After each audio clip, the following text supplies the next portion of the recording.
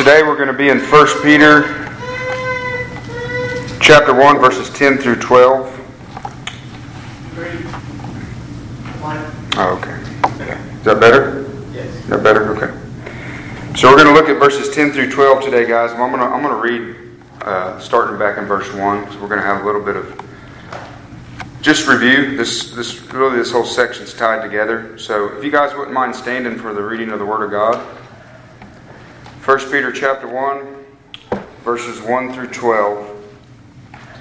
Peter, an apostle of Jesus Christ, to those who reside as aliens, scattered through Pontus, Galatia, Cappadocia, Asia, Bithynia, who are chosen, according to the foreknowledge of God the Father, by the sanctifying work of the Spirit, to obey Jesus Christ and be sprinkled with His blood. May grace and peace be yours in the fullest measure.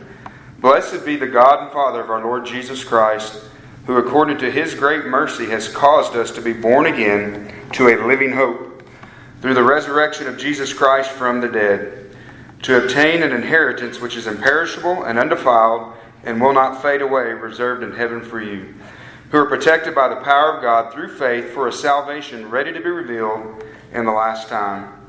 In this you greatly rejoice, even though now for a little while, if necessary, you have been distressed by various trials, so that the proof of your faith, being more precious than gold, which is perishable, even though tested by fire, may be found to result in the praise and glory and honor at the revelation of Jesus Christ. And though you have not seen Him, you love Him. And though you do not see Him now, but believe in Him, you greatly rejoice with joy inexpressible and full of glory, obtaining as the outcome of your faith the salvation of your souls. As to this salvation, the prophets who prophesied of the grace that would come to you made careful searches and inquiries, seeking to know what person or time the Spirit of Christ within them was indicating as He predicted the sufferings of Christ and the glories to follow. It was revealed to them that they were not serving themselves but you, and these things which now have been announced to you through those who preach the gospel to you by the Holy Spirit sent from heaven, things into which angels long to look. You guys can be seated.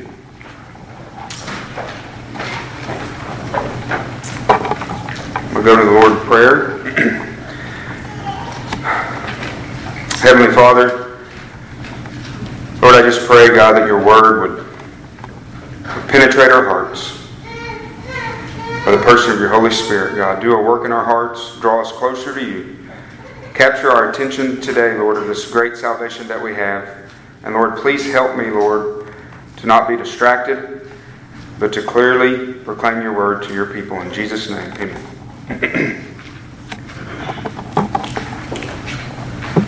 So last week, guys, in verses 6 through 9, the text really emphasized the reality of our rejoicing in our salvation. For those of you who were here, we really spent the whole hour just seeing how that we have such a great salvation to rejoice in, and we should be rejoicing in our salvation. It was really a given in the text that Peter assumed that they are rejoicing, and so that was really the although it wasn't an imperative in the text, it was more of an exhortation for us to recognize the salvation that we have, to rejoice. You know, we looked at the purpose of our trials last week. And just the reality that God loves us so much that He sends us through trials, that He has a purpose in them. And that we see that our perseverance through these trials is really the proof that our faith is genuine as we continue to walk with Christ. This Christ who we've never seen, right? But we love. You guys ever stop to think about that? You've never seen Him, but you love Him. You love Him more than anybody or anything. And so that's a cause of rejoicing. We have to remember the context of the letter that Peter is, again, he's trying to comfort these persecuted believers that are scattered throughout the region. So we always want to keep that in the back of our mind. And we see in the text that we've been looking at, and as well as today, he's not attempting to comfort them by telling them how good they are, right? No, he's emphasizing this great and mighty salvation, the grace of God. And we can see that he's still talking about this salvation today. That's what he starts off in verse 10. He says, as to this salvation, This salvation that we've been looking at the last 3 weeks in verses 1 through 9, all the way backing up in verse 1, this salvation, he began with the fact that you were chosen according to the foreknowledge of God, that God the Father set His love upon us before the foundation of the world. We looked at how our salvation was accomplished through the triune God, the Father, the Son shedding His blood for us, the Spirit setting us apart. We then looked at His great mercy as the motive for causing us to be born again. And that's something that God did. That God had to act, and He did. And He caused us to be born again to that living hope that we looked at. That inheritance that we looked at. Which is imperishable, undefiled, will not fade away. It's reserved in heaven for us. All of these things. In verse 6, it says, in this, all of those things down through verse 5 was caused to rejoice. This salvation that's protected by the power of God in verse 5. And again, last week we looked at just the purpose of trials and what they accomplish in our life, what they teach us, that we're able to minister to our brothers and sisters. Because of the fact we've gone through trials, we learn experientially, walking with Christ, and it's also a proof of that our salvation is real, and that we're going to endure to the end that was up in that was verse 5, that we're going to persevere to the end because of the power of God, because He preserved us. Just a short review, this salvation that we see in verse 10. As to this salvation, we're going to continue to see things today in these next 3 verses that should cause us to rejoice greatly. That should remind us of what a great salvation we have been given. That everything in our lives should pale in comparison to this salvation that we've been given. It made me think of Paul in Galatians chapter 1, his words to the Galatians in verse 3 and 4 in chapter 1. He says this, grace to you and peace from God our Father and the Lord Jesus Christ, who gave Himself for your sins. So there we see the gospel, so that He might rescue us from the present evil age, according to the will of our God and Father.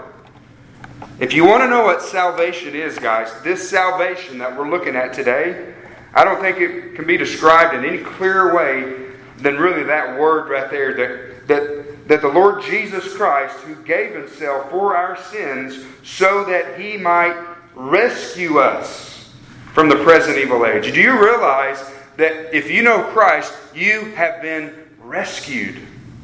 You have been rescued. Do we think of salvation in that way? That's what the word means, to be, we've talked about that, to be delivered, right? Delivered from the penalty of sin, the power of sin. Someday from the presence of sin. And I even read a quote from A.W. Pink this week, and he said even from the love of sin, which I guess that would go along with the power of sin. But we have been delivered. We have been rescued from this present evil age. And it's through the salvation that we're going to look at today, the gospel, what Christ did for us. And we need to remember that, guys. I don't say that lightly. When we think of the firemen or somebody in a job like that, what do they call it? The fire and rescue. They rescue people, right? And we rejoice in that. We think about, oh man, he rescued that child out of that burning building. Think about what Christ has rescued you from, what you deserve because of your sin. That's what we mean by always preaching the gospel to ourselves. When we remember who we were and what we deserve, and the fact that He has rescued us from an eternal fire. That's cause to rejoice. That is cause to rejoice. So it's this salvation we're going to talk about today. The title of the message is Our Great Salvation. I hope you can... I'm convinced most of you guys already do understand that, but I hope by the power of the Holy Spirit through His Word, guys, that you will see even in a clearer way the greatness of your salvation that you have been given. That you didn't earn, you didn't do anything to earn it, but that you have been given. through what Christ did upon the cross. So we're going to look at three things today, 3 points today. Verse 10 is our first one. We're going to look at our great salvation prophesied. Our great salvation prophesied in verse 10. Verse 10 says, "As to this salvation, the prophets who prophesied of the grace that would come to you made careful searches and inquiries." It says the prophets who prophesied. That's the first thing we're going to look at in that verse. Who are they? Who are these prophets that prophesied? I think Christ can help us out with that in Luke chapter 24. I'll read that real quickly. You guys remember this account? Luke 24, verses 25 through 27. This is on the road to Emmaus after his resurrection to two of his disciples. Starting in verse 25. "And he said to them, O foolish men, and slow of heart to believe in all the prophets, and all that the prophets have spoken. Was it not necessary for the Christ to suffer these things, and to enter into his glory? Then, beginning with Moses and with all the prophets, he explained to them the things concerning himself in all the Scriptures." And I know you've probably heard this before, but what a Bible study that would have been, to listen to Christ go through the Old Testament. So when it's talking about these prophets over in Peter, just think of from Moses to Malachi. It's all throughout the Old Testament. And it said, the next thing we'll see in that verse, they prophesied of the grace that would come to you. In verse 10, "As to the salvation, the prophets who prophesied of the grace that would come to you." And so we have to ask ourselves, does this mean that grace was not understood or grace was not received in the Old Testament? No, I don't think that's the case at all. Before we look at what it is, that's not the case. We can see examples in the Old Testament where they understood the grace of God. They understood that God was gracious. In Psalm 116:5, the psalmist says, "Gracious is the Lord and righteous. Yes, our God is compassionate." And then in Genesis 6:8, we see Noah. Noah received the grace of God. It says Noah found favor in the eyes of the Lord. Or in the King James, the New King James, Noah found grace in the eyes of the Lord. We can even see Moses in Exodus chapter 22. Just looking at this real quickly. That Moses had an understanding of the grace, that God was gracious. In Exodus 22, verses 26 and 27, under sundry laws or various laws, he says, "If you ever take your neighbor's cloak as a pledge, you are to return it to him before the sun sets. For that is his only covering. It is his cloak for his body. What else shall he sleep in? And it shall come about that when he cries out to me, I will hear him, for I am gracious." And then our last example of just seeing God's grace revealed in the Old Testament was in the book of Jonah.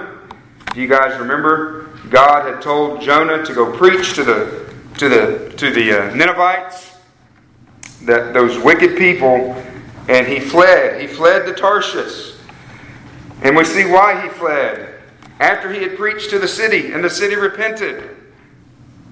And he was upset about it, because his heart was not right with God. If you want to call him a racist, whatever word you want to use.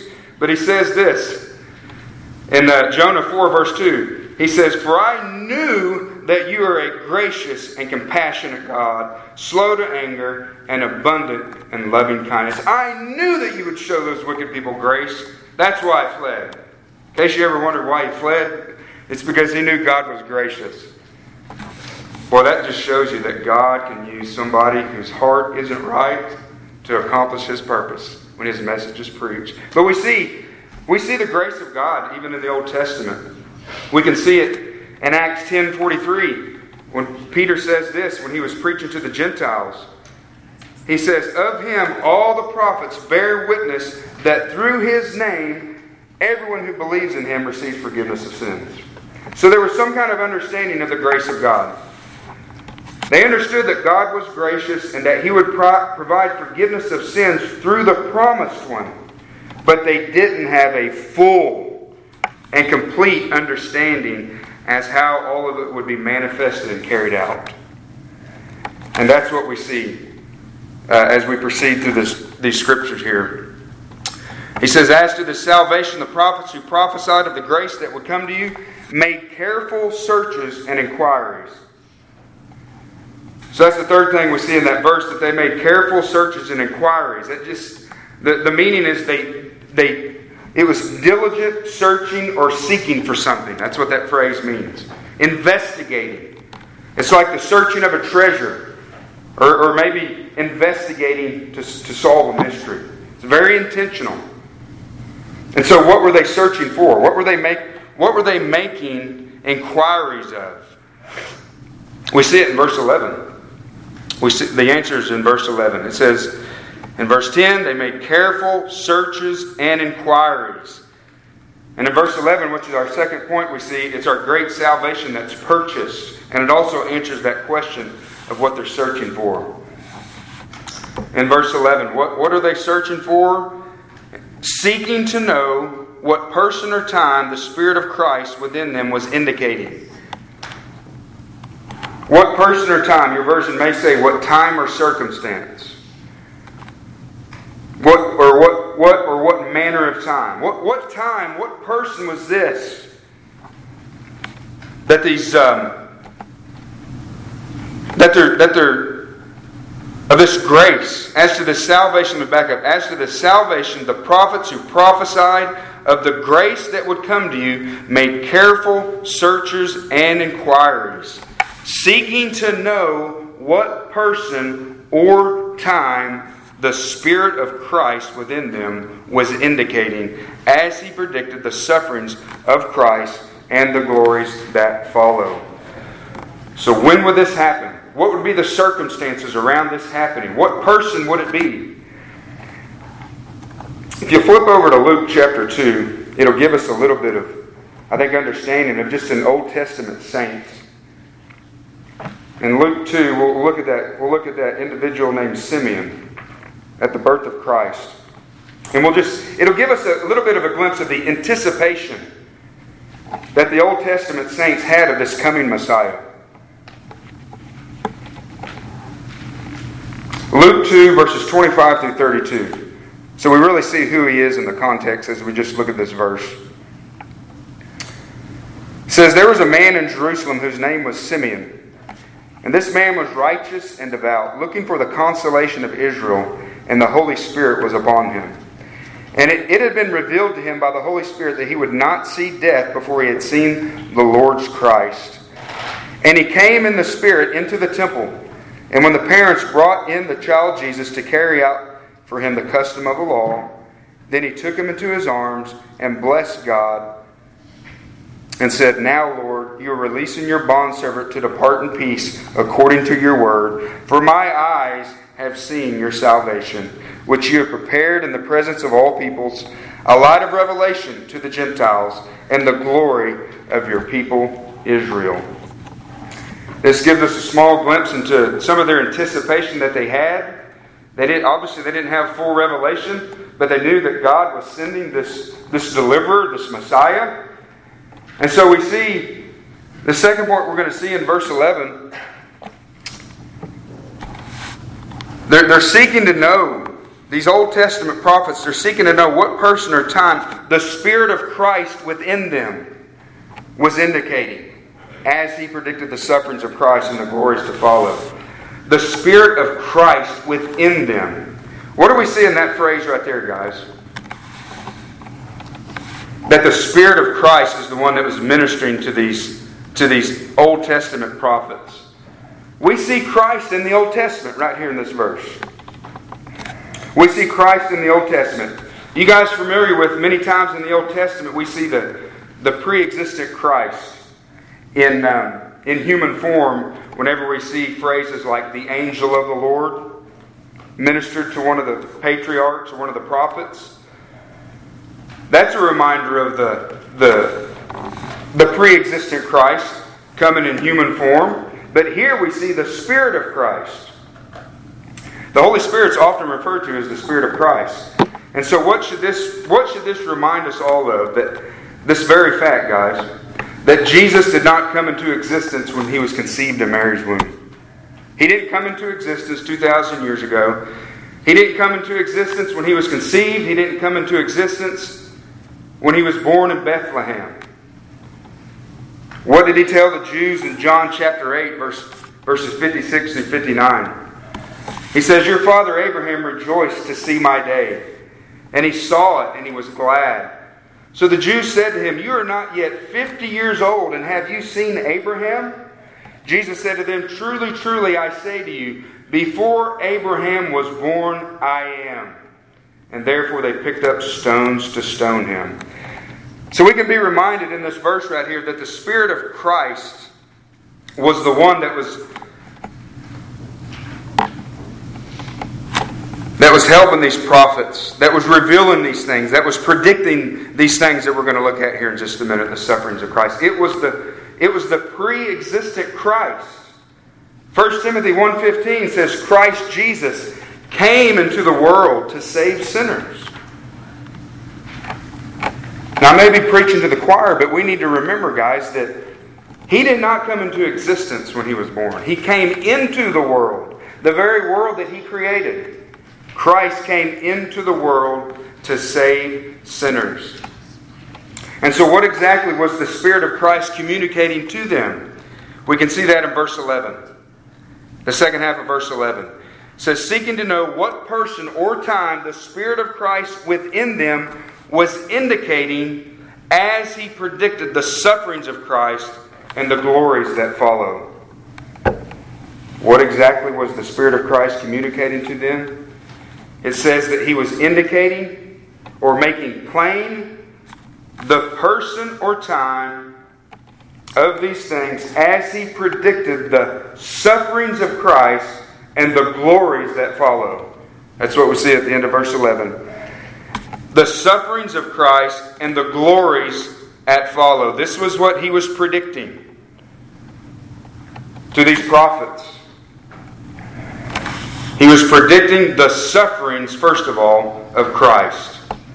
And again, we could trace these things throughout the whole Old Testament, but just to get an idea of what some of these sufferings are, first thing we see it all the way back in Genesis chapter 3, right? In the first gospel account, the Lord saying to the serpent in the garden, "After the fall, I will put enmity between you and the woman, and between your seed and her seed. He shall bruise you on the head, and you shall bruise him on the heel." Now we know that ultimately, through the death, burial, and resurrection of Jesus Christ, that He defeated Satan, right? He came to destroy the works of the devil. But this verse also indicates that Christ did suffer. He did suffer through His, obviously through His passion upon the cross. Christ suffered. When we think of probably the two most common places we think of, the clearest passages is Psalm 22 and Isaiah 53. Some of these sufferings of Christ. If you'll turn to Psalm 22, just going to look at a few verses. We can see, again, just a few of the passages that Christ would have been showing these disciples when He took them to the Old Testament. But Psalm 22, looking at a few of the sufferings of Christ, I'm not going to read the whole thing, just a few verses. Verse 1, my God, why have you forsaken me?" We looked at that a few months ago. That's a picture of Christ upon the cross as God the Father was crushing Him under His wrath. Look at verses 6 and 7. "But I am a worm and not a man, a reproach of men and despised by the people. All who see me sneer at me. They separate with the lip, and they wag their head." That's clearly revealed in the New Testament, that the mockers were wagging their heads as they walked by as the Messiah was upon the cross. Verses 16 and 18 in Psalm 22, or verses 16 through 18. "For the dogs have surrounded me. A band of evildoers has encompassed me. They pierced my hands and feet. I can count all my bones. They look, they stare at me. They divide my garments among them. and for my clothing they cast lots. Clearly a prophecy of the crucifixion. In Isaiah chapter 53, verses 3 through 10, clearly see the sufferings of Christ. And again, these prophets, they don't even understand clearly, fully what they're prophesying about. Isaiah 53, verses 3 through 10. He was despised and forsaken of men, a man of sorrows and acquainted with grief. And like one from whom men hide their face, he was despised, and we did not esteem him. Surely our griefs he himself bore, and our sorrows he carried. Yet we ourselves esteemed him stricken, smitten of God and afflicted. But he was pierced through for our transgressions. He was crushed for our iniquities. The chastening for our well-being fell upon him, and by his scourging we are healed. All of us like sheep have gone astray. Each of us has turned to his own way, but the Lord has caused the iniquity of us all to fall on him. He was oppressed and he was afflicted, yet he did not open his mouth. Like a lamb that is led to the slaughter, and like a sheep that is silent before its shears, so he did not open his mouth. By oppression and judgment he was taken away. And as for his generation, who considered that he was cut off out of the land of the living for the transgression of my people, to whom the stroke was due? His grave was assigned with wicked men, yet he was with a rich man in his death, because he had done no violence, nor is there any deceit in his mouth. But the Lord was pleased to crush him, putting him to grief. Clearly a reference and a prophecy of the crucifixion of Jesus Christ upon the cross. What's very interesting about these prophecies, young people, you may be very interested to hear this, that at least from my study, the first known means of crucifixion was in 539 BC by King Darius of Persia. That's the first time that death through crucifixion was practiced. Later, the Romans perfected it. Both of these prophecies were hundreds of years before crucifixion was invented. And we see it clearly laid out in the Scripture. Clearly describing crucifixion before crucifixion was ever practiced. And it just shows you really one of the strongest evidences of the Word of God being divine. That we see these things prophesied. The book of Psalms, or chapter 22 of the book of Psalms, was supposedly written around 1000 BC. So you're talking several hundred years before. Isaiah was written anywhere between 739 and 681 BC. So probably 150 to 200 years before crucifixion ever even practiced. And yet the Lord, in detail, describing how the Messiah was going to pay for the sins of his people. So we see some of the sufferings in the Old Testament that the Spirit of Christ was predicting. And then it says the glories to follow at the end of verse 11. The glories to follow.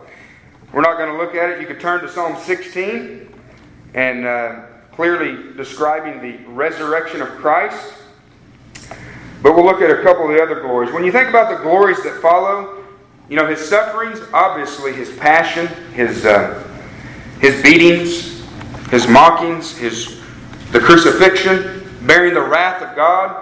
The glories that follow would be things like his resurrection, his ascension, his enthronement.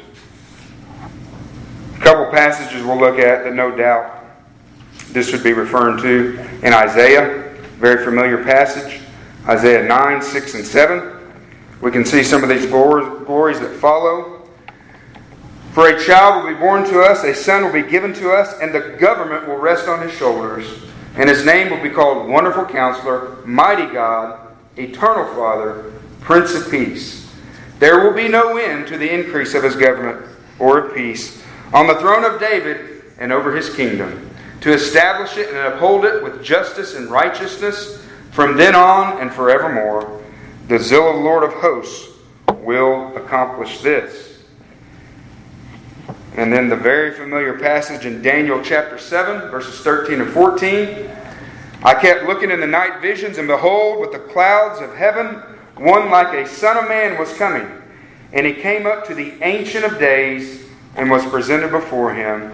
And to him was given dominion, glory, and a kingdom, that all the peoples, nations, and men of every language might serve him. His dominion is an everlasting dominion, which will not pass away, and his kingdom is one which will not be destroyed.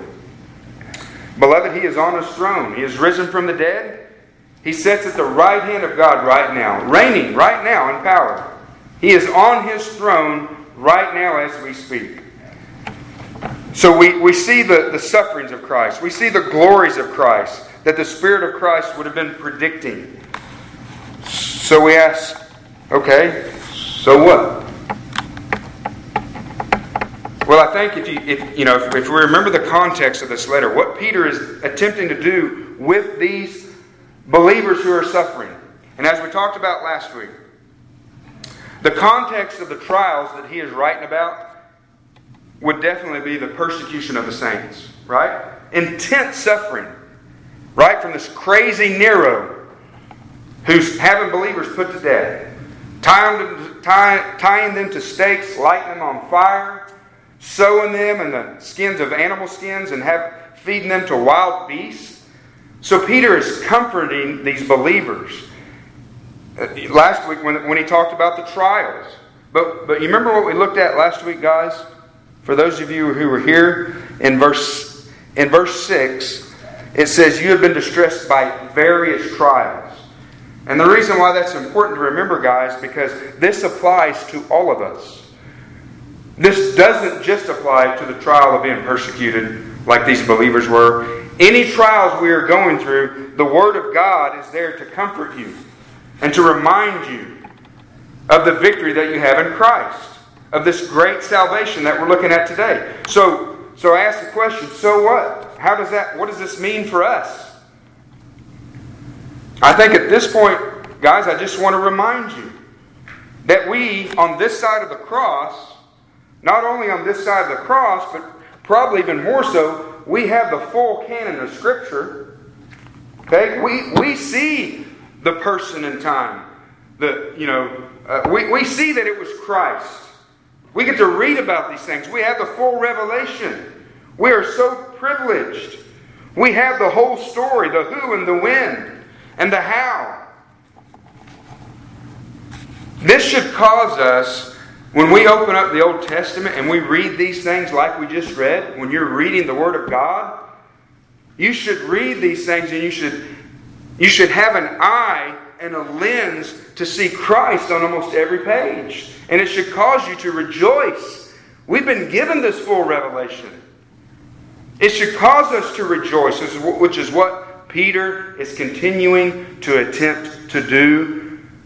Beloved, rejoice in your salvation you've been given, no matter what kind of suffering you're going through. Look at what you have that even the prophets of old did not have. We have been given so much light. Do you understand that? We know how we have been rescued. We can see it. It's laid out for us. And then we can go back to the Old Testament and see it. Yes, it's even there. He was revealing these things all the way through. So I would just remind you, really just as a continuation of last week, rejoice in these things. Rejoice in your salvation, this great salvation, this gospel. Another thing we can rejoice in is that as we read about this and as you look at the Old Testament, we understand that this gospel, it's not new. God has been predicting this from the very start. And we can see it all the way back in Genesis. And then in certain passages we read in the New Testament how it was preordained before the foundation of the world. And we can see it step by step, shadow upon shadow. We can see these things becoming clear. And now we live on this side of the cross. But these things, they're rooted in the Old Testament. So be encouraged and strengthened by these things, guys, as you go through trials now and as we prepare for suffering that we will go through. We need it. That's why this letter, it's just starting out, these first 12 verses, about this great salvation that we have. And we see these things, guys, not to make our heads swell up, but to comfort us, to comfort you, to encourage you that God has done this for you. Then lastly, in verse 12, we're going to see our great salvation preached. Our great salvation that was preached. It says, it was revealed to them that they were not serving themselves, but you, in these things which now have been announced to you through those who preach the gospel to you by the Holy Spirit sent from heaven, things into which angels long to look. It was revealed to them, it says in verse 12. It was revealed to them that they were not serving themselves. The scriptures never say how exactly it was revealed to them. It doesn't say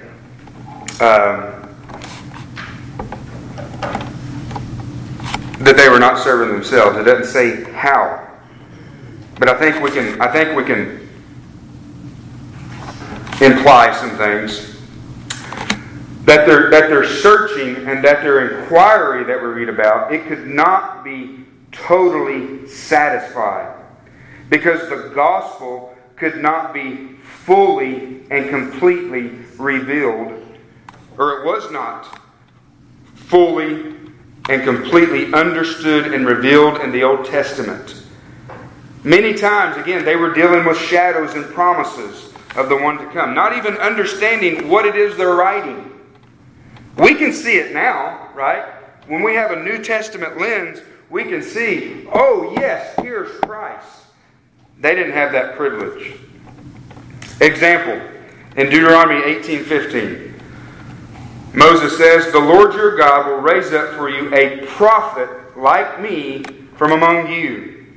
From your countrymen, you shall listen to him. Now, when we say that they did not, hold on, I'm losing my place here, guys. Hold on just one second.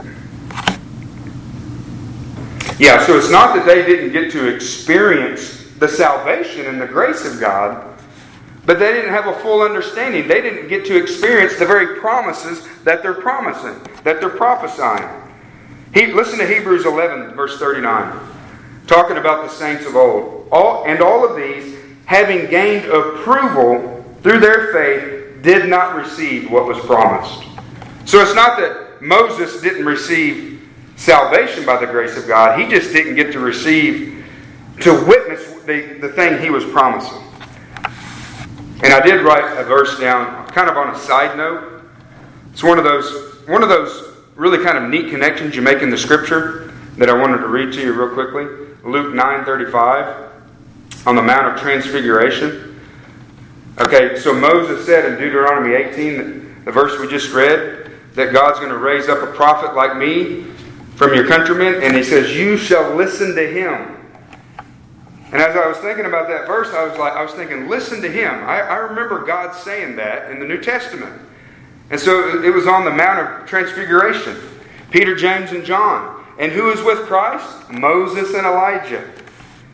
And that's where the Father said, this is my Son, my chosen one. Listen to him. Wow. So Moses never got to experience that on earth. But on that day, he got to experience it. Seeing that one that he was prophesying about, being with him. And hearing the Father say those exact words, listen to him. So they didn't get to see these things that they were predicting. But you, the Scripture says in verse 12. But you, in these things which now have been announced to you through those who preach the gospel to you by the Holy Spirit sent from heaven, things into which angels long to look. You have seen, in other words, you have seen these things fulfilled in Christ. So what are these things in verse 12? What are these things? In these things which have now been announced to you.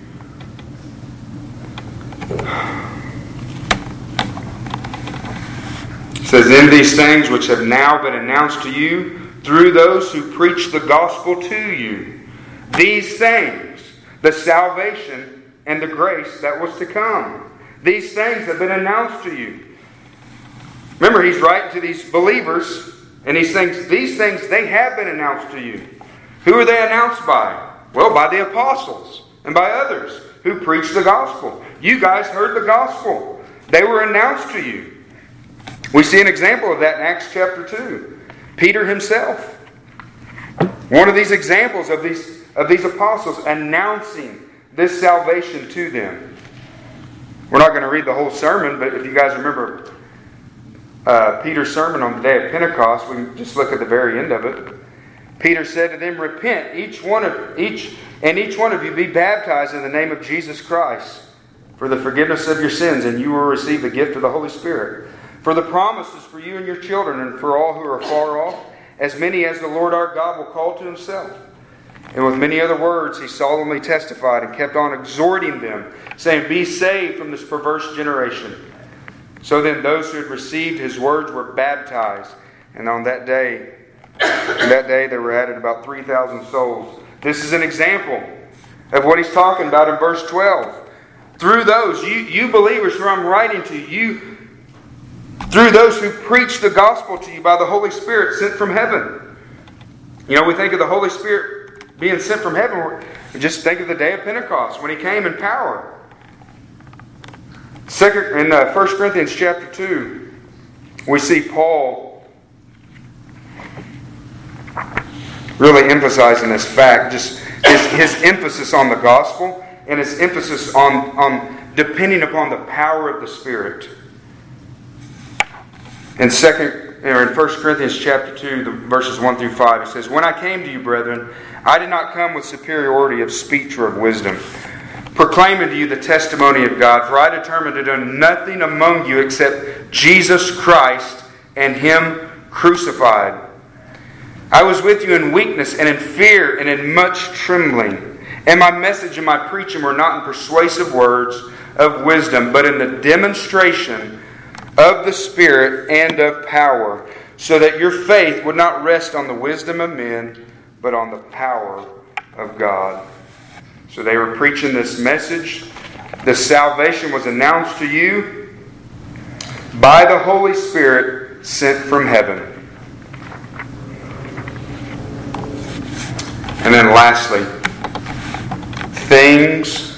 all of these things into which angels long to look. Have you ever thought about that phrase?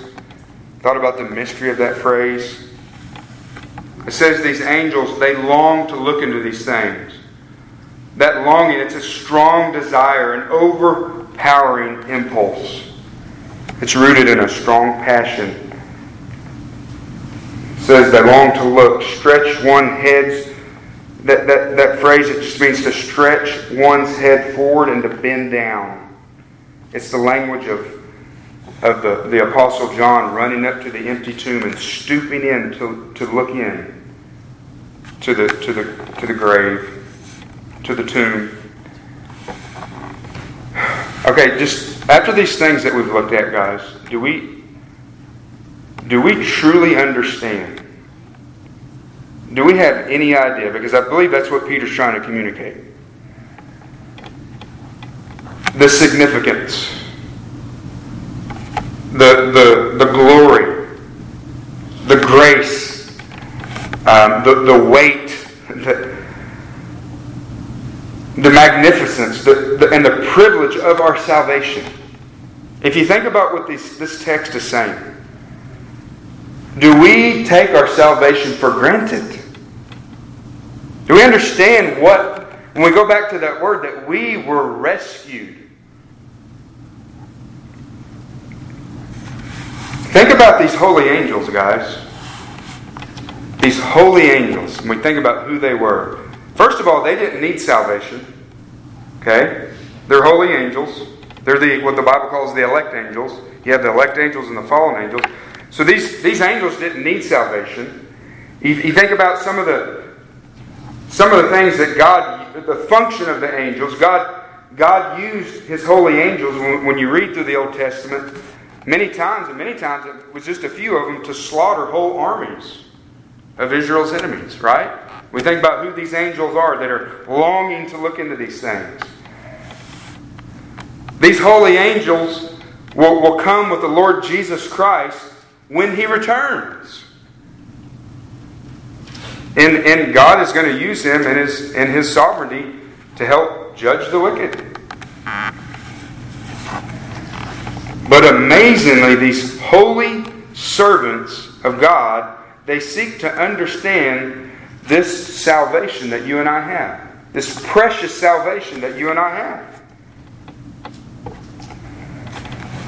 Hebrews chapter 1, it also tells us that these holy angels, they're ministering spirits sent out to render service for the sake of those who will inherit salvation.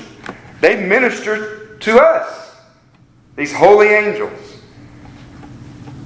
And so it says they're seeking to understand these things. And I believe one of the reasons they're doing that is that so they can more fully glorify God. That's what we see the angels doing. As I guess you could say, their primary purpose is to glorify God. Listen to Revelation 4:8. A scene in heaven. And the four living creatures, each one of them having 6 wings, are full of eyes around and within, and day and night they do not cease to say, Holy, holy, holy is the Lord God, the Almighty, who was and who is to come. They glorify God day and night. Could this be why they're looking into these things? So they can understand God even better? To glorify Him? Do you understand, beloved, what a great salvation you have been given? A salvation that causes these holy angels to try to understand it. It's so great that the holy prophets of old were so committed to studying and laboring to get a better understanding of what we have full light of. This salvation is so great that the apostles turned the world upside down, the Scripture says, gave up their lives to proclaim it. This salvation that you and I have today, that we've been given. We sit here in our comfortable air-conditioned building. Most of us live a pretty comfortable life. And we have this salvation. We know we have this salvation. We have believed upon Christ by the grace of God.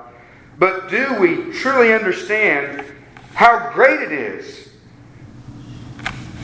The salvation, it's so great, guys, that these holy angels that we read about, these beings that they're holy angels, they're powerful angels, that they have a strong, passionate desire to look into the salvation that God has purchased for His church. And it's been given to us. It's been given to you today, as you sit here today. This salvation. He purchased it. Right? Jesus Christ purchased your salvation.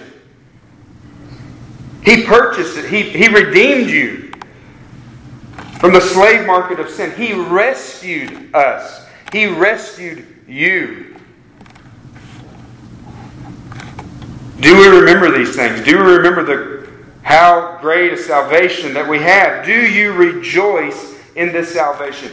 Do you rejoice when you get up in the morning and you have time with the Lord? Are your first thoughts, oh God, thank you for rescuing me?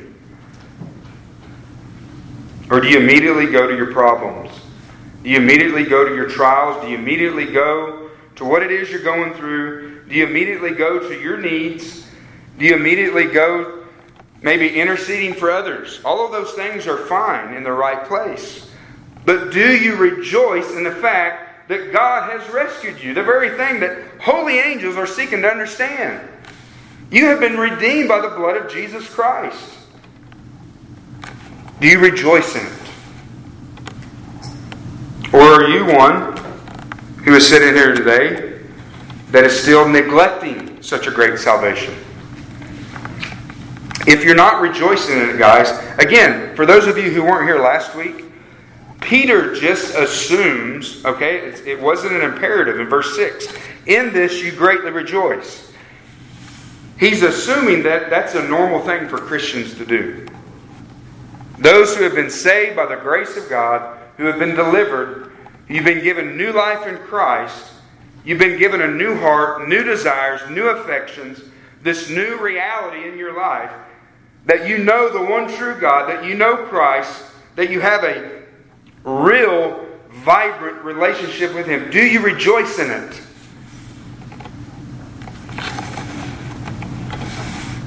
And I just ask these things by way for us to probe our hearts. If you don't rejoice in it, are you one of the ones that maybe you've neglected such a great salvation, as Hebrews warns us about? Beloved, these angels again, think of who these angels are. They were at the beginning with God when He created everything. They were there. They understood His power and His creative power.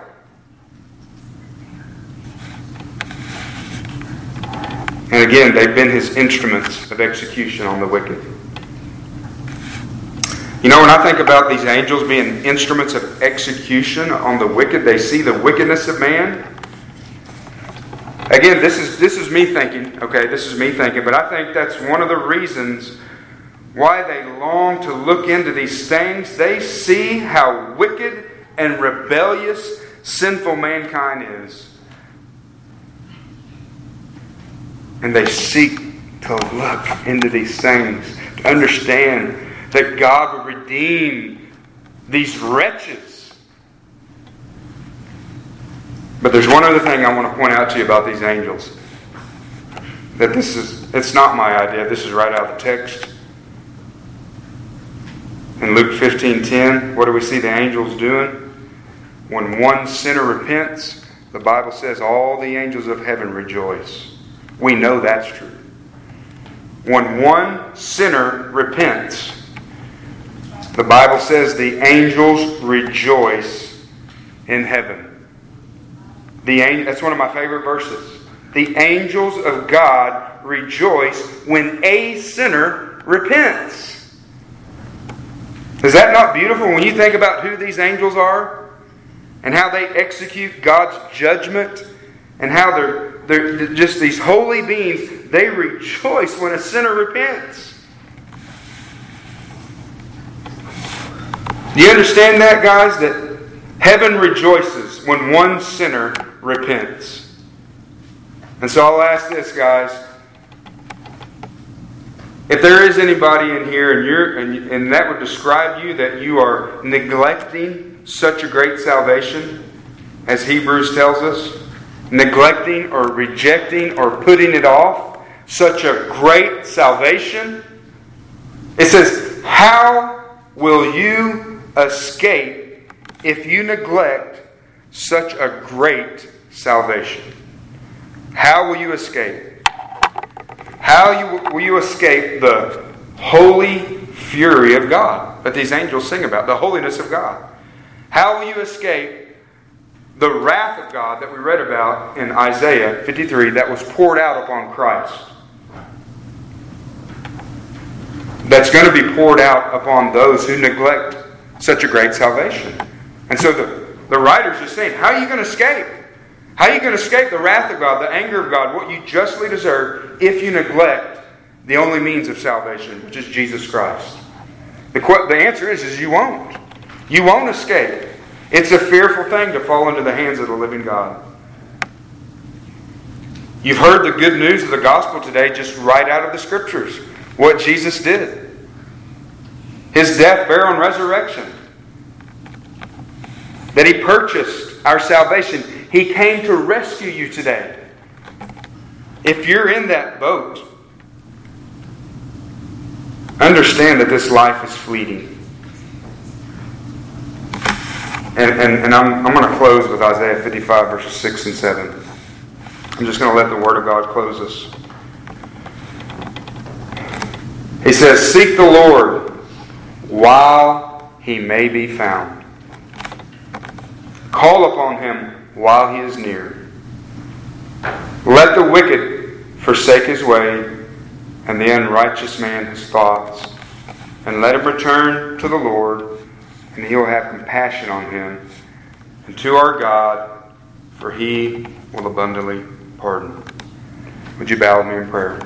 Heavenly Father, Lord, thank You for such a great salvation, God. The salvation that we possess, Father, that I know I do, I take it for granted. God, that even Your holy angels attempt to look in and to understand really Your grace that You've given us. Father, I just pray, God, that no matter how I was unable to deliver this, Lord, that Your people would be encouraged. Would be encouraged through trials in their lives, Father, difficulties, that we have a great salvation to rejoice in. As we've looked at in this text, that it's an inheritance, that it's reserved in heaven for us, that it's protected by the power of God. Our full and final salvation and our glorified body, when we're with You, it's there. It's waiting on us. We possess it already, and one day we're going to experience it fully. Lord, I pray, God, that Your people would be encouraged with that. Just that very truth, Lord. This salvation that You didn't have to purchase for us, but that You chose by Your grace, in Your infinite wisdom, before the foundation of the world, the covenant of redemption, that Your Son would come, that He would pay the price that we can never pay, that Your Spirit would do the work in our hearts, in our lives, and that one day we're going to